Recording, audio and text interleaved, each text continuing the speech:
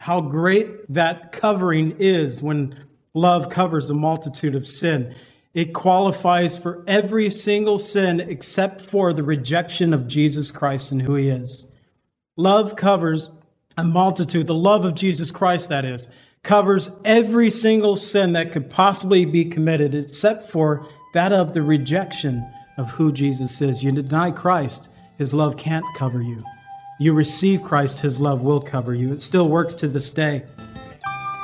You're looking too far for that need you have inside. You're on a big merry-go-round and it's taking you for a ride. You've got to let go and let God.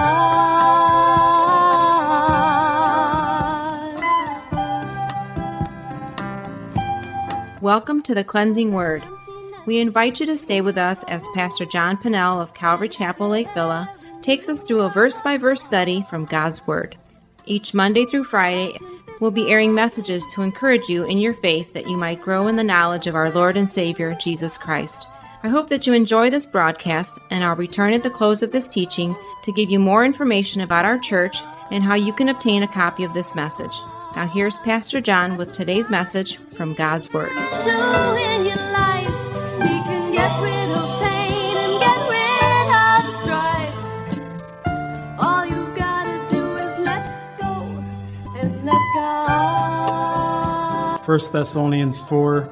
This is Paul encouraging the church to abound in Jesus, to abound more and more. It's something a phrase that he repeated 3 times in a short portion of Scripture. This area from verse 12 of chapter 3 to verse 12 of chapter 4, 3 times Paul has this similar phrase of, in verse 12, increase and abound in love. In verse 1 of chapter 4, that you should abound more and more, just as you have received from us how you ought to walk and to please God. In verse 10, that you increase and abound more and more. He's wanting them to take their Christian life, their walk, to the next level. He's wanting them to, come on guys, there's another step that you need to take. But here with this love, we skip down now to verse 9 of chapter 4. It says, concerning brotherly love. Now this word in the Greek is literally Philadelphia. You guys know this word. It's a city in our country. It means the city of brotherly love. I wonder if that's true today, but that's their name. And in the Greek, it's Philadelphia. It's the same. It's having that brotherly love toward one another. It's the love that we have as brothers and sisters in Christ toward each other. Concerning brotherly love, you have no need that I should write to you, for you yourselves are taught by God to love one another. Paul says, I don't even need to write to you guys about this. He does a little bit, though, doesn't he? But he also reminds us that the Lord Jesus Christ teaches us himself about this type of love. In that portion of Scripture from John 13 to John 17, that upper room discourse that we know it as. In John 13:34, a new commandment I give to you, that you love one another, as I have loved you, that you also love one another. So the Lord Jesus Christ taught us that we should love. In John 14:26, the Lord said, but the Helper, the Holy Spirit, whom the Father will send in my name, he will teach you all things and bring to remembrance all things that I said to you. And so God, the Holy Spirit, now, as believers in our life, He teaches us all things, and love is part of that teaching.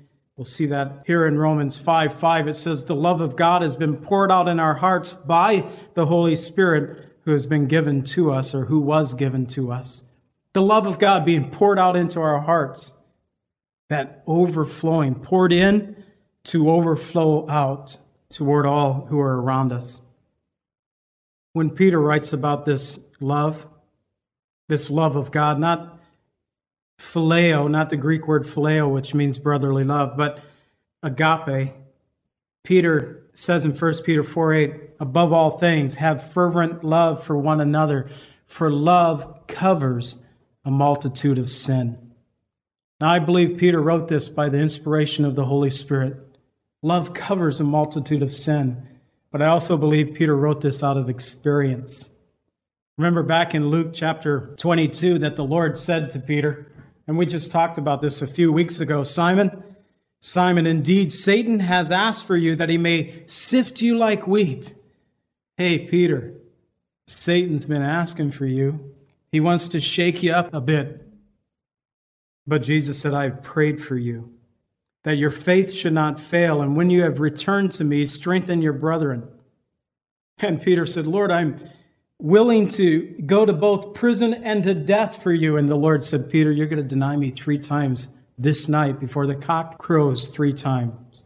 You're going to deny me these 3 times this night. And we know the story of Peter's denial and how he did deny the Lord that night and how he went away weeping, remorsing bitterly. But in John chapter 21, John tells us about a special time that Jesus had with Peter. We pretty much know this story. Most view it as Peter's restoration, that he had denied the Lord 3 times, and 3 times Jesus would come to Peter after Jesus' death and resurrection up in the upper end of the Sea of Galilee. Peter was there with Jesus, and 3 times Jesus said, Peter, do you love me? And 3 times Peter responded back, Lord, you know I do. You know I love you. And so many would say because Peter denied the Lord 3 times that there was that 3-step process of restoration, that the Lord restored him back. We already know that the Lord was going to restore him because he said, Satan has asked for you to sift you like wheat, but I've prayed for you that your faith should not fail, and when you have returned to me. And so we already know by the word of the Lord that Peter was going to make it. He was going to return. And how could you not if Jesus is praying for you? The word tells us that the Lord is at the right hand of the Father making intercession for us today. How can we not make it? Jesus is praying for us. I mean, you can ask me to pray for you, and I probably will. I'll write it down, and I'll have greater intention than I actually do. You know what I mean? I will pray. I'll have a greater intention. At times, the Lord will bring you. Well, Friday night, I was laying awake from 2 to 3 in the morning, and probably around 3 o'clock, I thought, Lord, maybe you want me to be praying about something. After an hour of staying awake and actually wanting to be sleeping, I began to pray. And as the Lord was bringing people across my mind, I began to pray. And eventually woke up again at 4:30 or 5. And so in praying, it always works for me. In praying, I can usually, sad, isn't it? Fall asleep. But who better to be praying for you? And the Lord said to Peter, I'm praying for you. The word tells us he's at the right hand of the Father making intercession for us. But there's something else going on in this portion of Scripture in John 21. There is a play on 2 Greek words there. Twice Jesus asked Peter, Peter, do you agape me? Do you love me with this, what can be best described as the greatest form of love? And Peter responded back every single time, Lord, you know I phileo you, brotherly love. I love you like a brother, Lord. And the Lord said, do you agape me? I love you like a brother, Lord. And the 3rd time the Lord said, do you phileo me? Do you love me like a brother? Lord, you know I do. And it says Peter was grieved that 3rd time when the Lord asked him if he loved him. See, in the English language, we have this, we have the word love, and that's it. We like something or we love something. I love my wife. I love beautiful fall days. I love ice cream. I love a good steak dinner. But it's describing different types of love. Nothing like a fall day on a motorcycle out and just wonderful. Love it. But could give up the steak dinners, could give up the ice cream, could give up the nice fall day, give up the motorcycle rides, give up my wife. Wouldn't want to do that. Different type of love. But we know that as we say that, but in the Greek, they distinctly had these words. Agape, phileo, eros, which is, we get erotic from. It's that erotic, sensual, sexual kind of love. Stoe, another form of love, loving more of objects and things like that. And so they had these descriptive words. And I personally believe that Jesus was trying to bring Peter up to this place of agape. Peter, do you agape me? Do you love me, man, at this level of love? And I believe he wanted to restore him up at that place. But what happened is Jesus met Peter where he was at that day. But when Peter wrote, as we read from 1 Peter 4:8, and said, above all things, have fervent love for one another. When he wrote that, he said, have fervent agape for one another. Peter was no longer found in that state of phileo love to his brothers and sisters. But he knew that the agape love of Christ will cover a multitude of sin. I believe he not only wrote that by inspiration, but by experience. And perhaps you have that same experience also, that love that's been poured out in your own heart, in your own way as the Lord has reached and touched you. That love still covers a multitude of sin. We can do things that we will be accountable for. Hey, if you speed and get a ticket, you can go and try to get out of the ticket. I did that once in Vernon Hills. There was about 50 guys and 2 women. And both the ladies were actually in their 50s. I was probably in my late 20s at this time, so they were old to me at that time. But it was amazing. When the ladies stood before the judge, I remember distinctly the one time the judge saying, how old are you? You don't look like you're over 20-something. I mean, he was flirting with them. And he said, let them go. Every guy, guilty, guilty, guilty, guilty. Every single guy. It didn't matter what you said. You were guilty. But the ladies were getting off that day. There was only 2 there, but they got off that day. That judge had the wrong kind of love. It covered some people's sins, mistakes, but not all. Sometimes we'll do things that we're just going to have to pay for in this life. If you're a murderer and you come to faith, you still can find salvation, but you still might get capital punishment for the murder that you committed. But ultimately, you can find life in Jesus Christ. It's how the Word is, how great that covering is when love covers a multitude of sin. It qualifies for every single sin except for the rejection of Jesus Christ and who He is. Love covers a multitude. The love of Jesus Christ, that is, covers every single sin that could possibly be committed except for that of the rejection of who Jesus is. You deny Christ, His love can't cover you. You receive Christ, His love will cover you. It still works to this day. But he's talking about phileo, brotherly love, and he said in verse 10, indeed, you do so toward all the brethren who are in Macedonia. This was the region that Thessalonica was found in. And so in all the brethren, all the brothers and sisters in faith, you guys are displaying this phileo type of love. But we urge you, brethren, that you increase more and more. Hey, man, let's get better. Let's increase it. Let's ramp it up a bit. As I thought about this, all the brethren who are in Lake County, we would read it today if it was written to us. Church here in Lake Villa, are we displaying this phileo love, not the agape love, just simply this brotherly love to all the brethren, all the believers in Lake County? You know, John, that church over there, they don't believe quite the same as we do. Their theology is twisted. I have problems with them. Yeah, but can you love them? Can you love them as a brother? But not just loving them, but Paul said, increase more and more. Let's ramp it up. Let's get to that place of overflowing to where you're loving them in agape love as the Lord loves you. I think we have a lot of growing to do. And here's some ways that He gives us to grow in this area, that God's love can flourish in our life. There's 3 steps here in verse 11, very simple steps. He says that you would aspire to lead a quiet life. This morning, I recalled a guy when I lived out in California, and I worked at Calvary Chapel, Costa Mesa. I was a janitor on the grounds. There was another guy who was a groundskeeper. He great at planting flowers and such like that.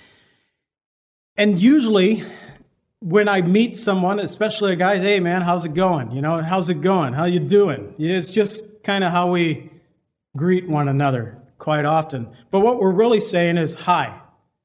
And we're not wanting a life story when we ask that question. But this guy, this groundskeeper, would give me a life story every single time. Hey man, how's it going?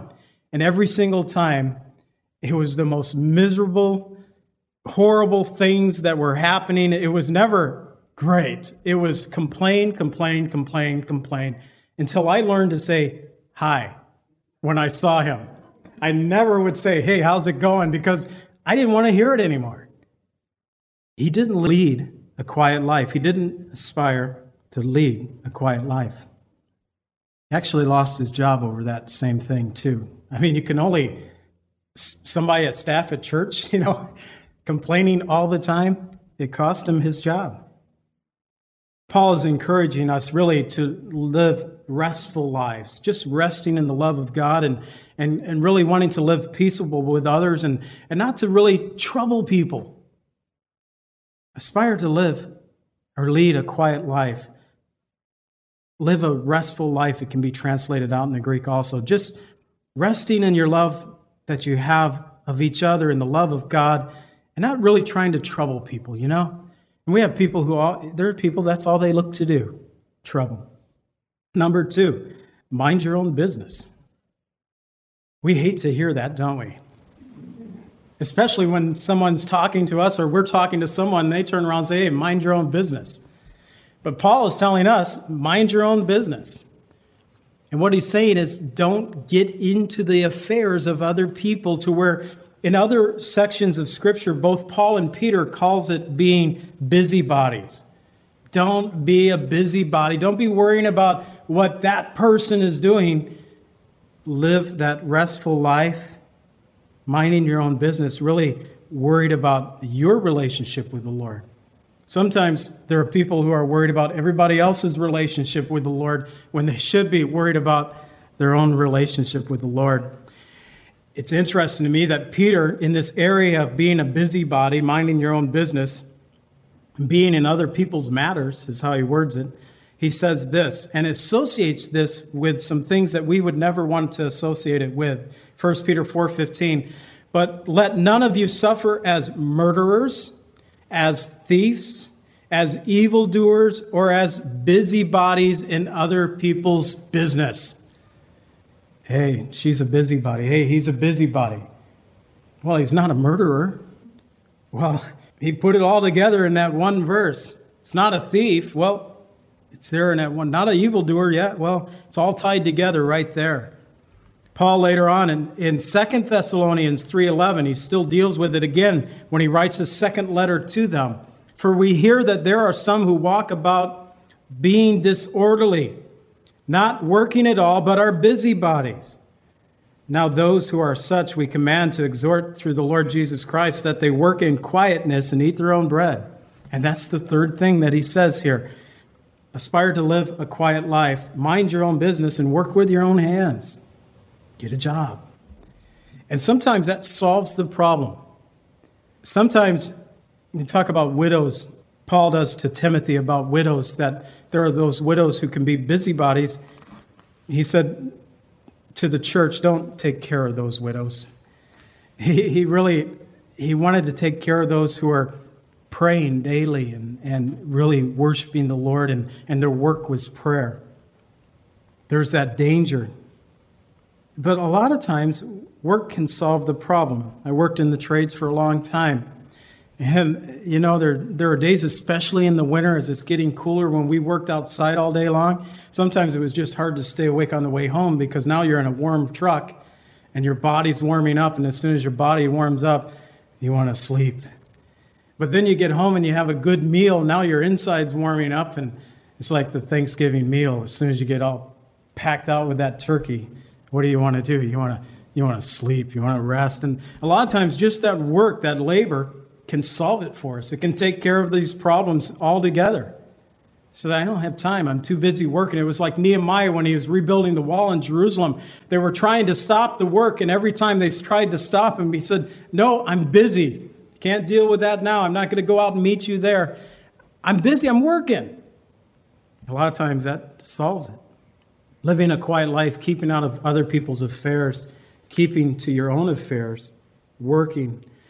And another thing in that work, though, is that we work with our own hands.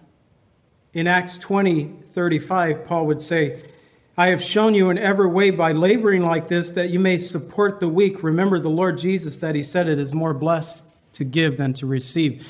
That through the working, we not only provide for our own selves, but we're also able to provide for those who truly have need. It would seem in this letter that there were some people who were saying, oh, the Lord's coming, I don't need to work, I'll just wait. We've seen it here in our nation, and back in the 80s, there were a group of people who, they even made a resort-type area, and they were just going to live there until Jesus came. Well, Jesus hasn't come yet. The resort's closed now.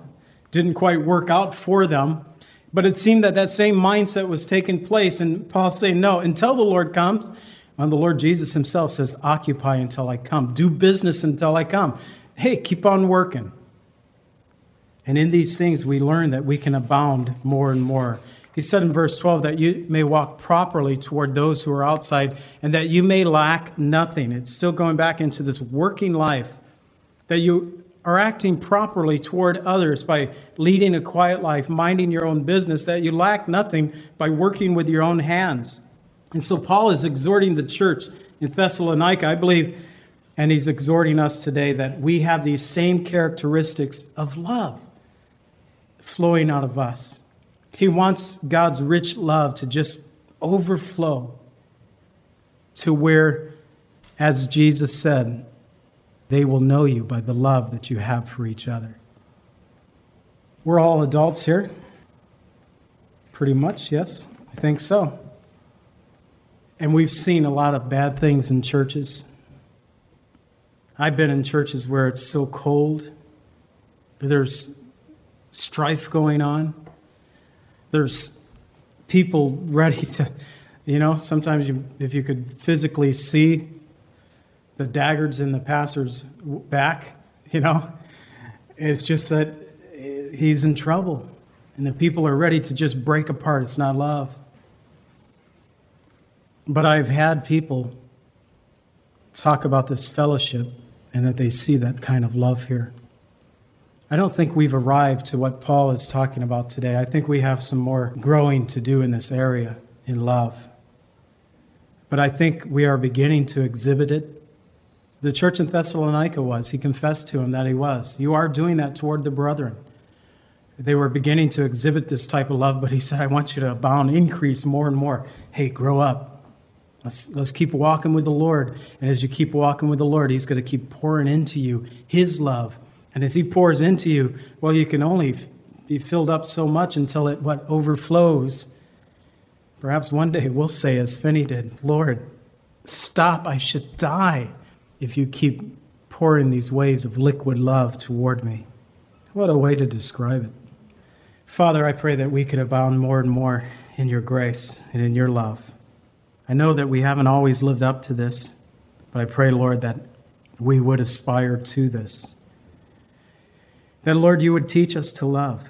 Lord, if we are guilty of these areas that Paul specifically named here today, and we've mentioned the sexual immorality in the last couple of weeks. We've mentioned being busybody, not living a quiet life, getting into other people's affairs, not living a restful life, Lord, resting in you, not working with our own hands, but really looking to others to provide for our needs.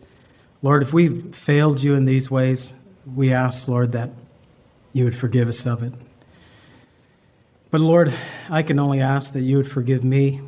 And I could ask for you could forgive each one here, but they need to pray that prayer to you themselves. And so, Lord, work in our hearts as you desire this day, we pray. In Jesus' name, amen. Let's stand together. Paul's talking to us. He's really wanting us to abound more and more, as he said, to increase more and more, to grow up in our faith. And I hope that you are.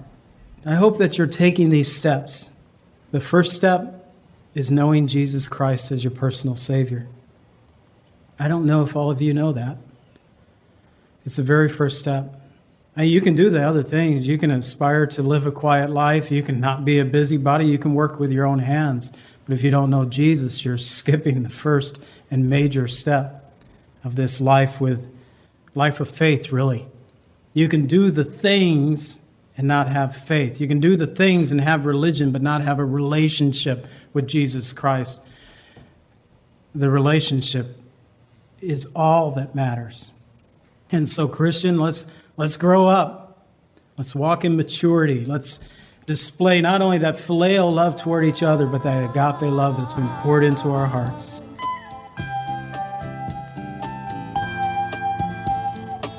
Calvary Chapel is a fellowship of believers in the Lordship of Jesus Christ. Our greatest desire is to know Christ and to be conformed into His image by the power of His Holy Spirit. If you would like more information about Calvary Chapel, or if you would like a copy of today's message, please contact us at 847-265-0646. That's 847-265-0646. Thank you so much for joining us today, and may the Lord richly bless you as you worship Him today.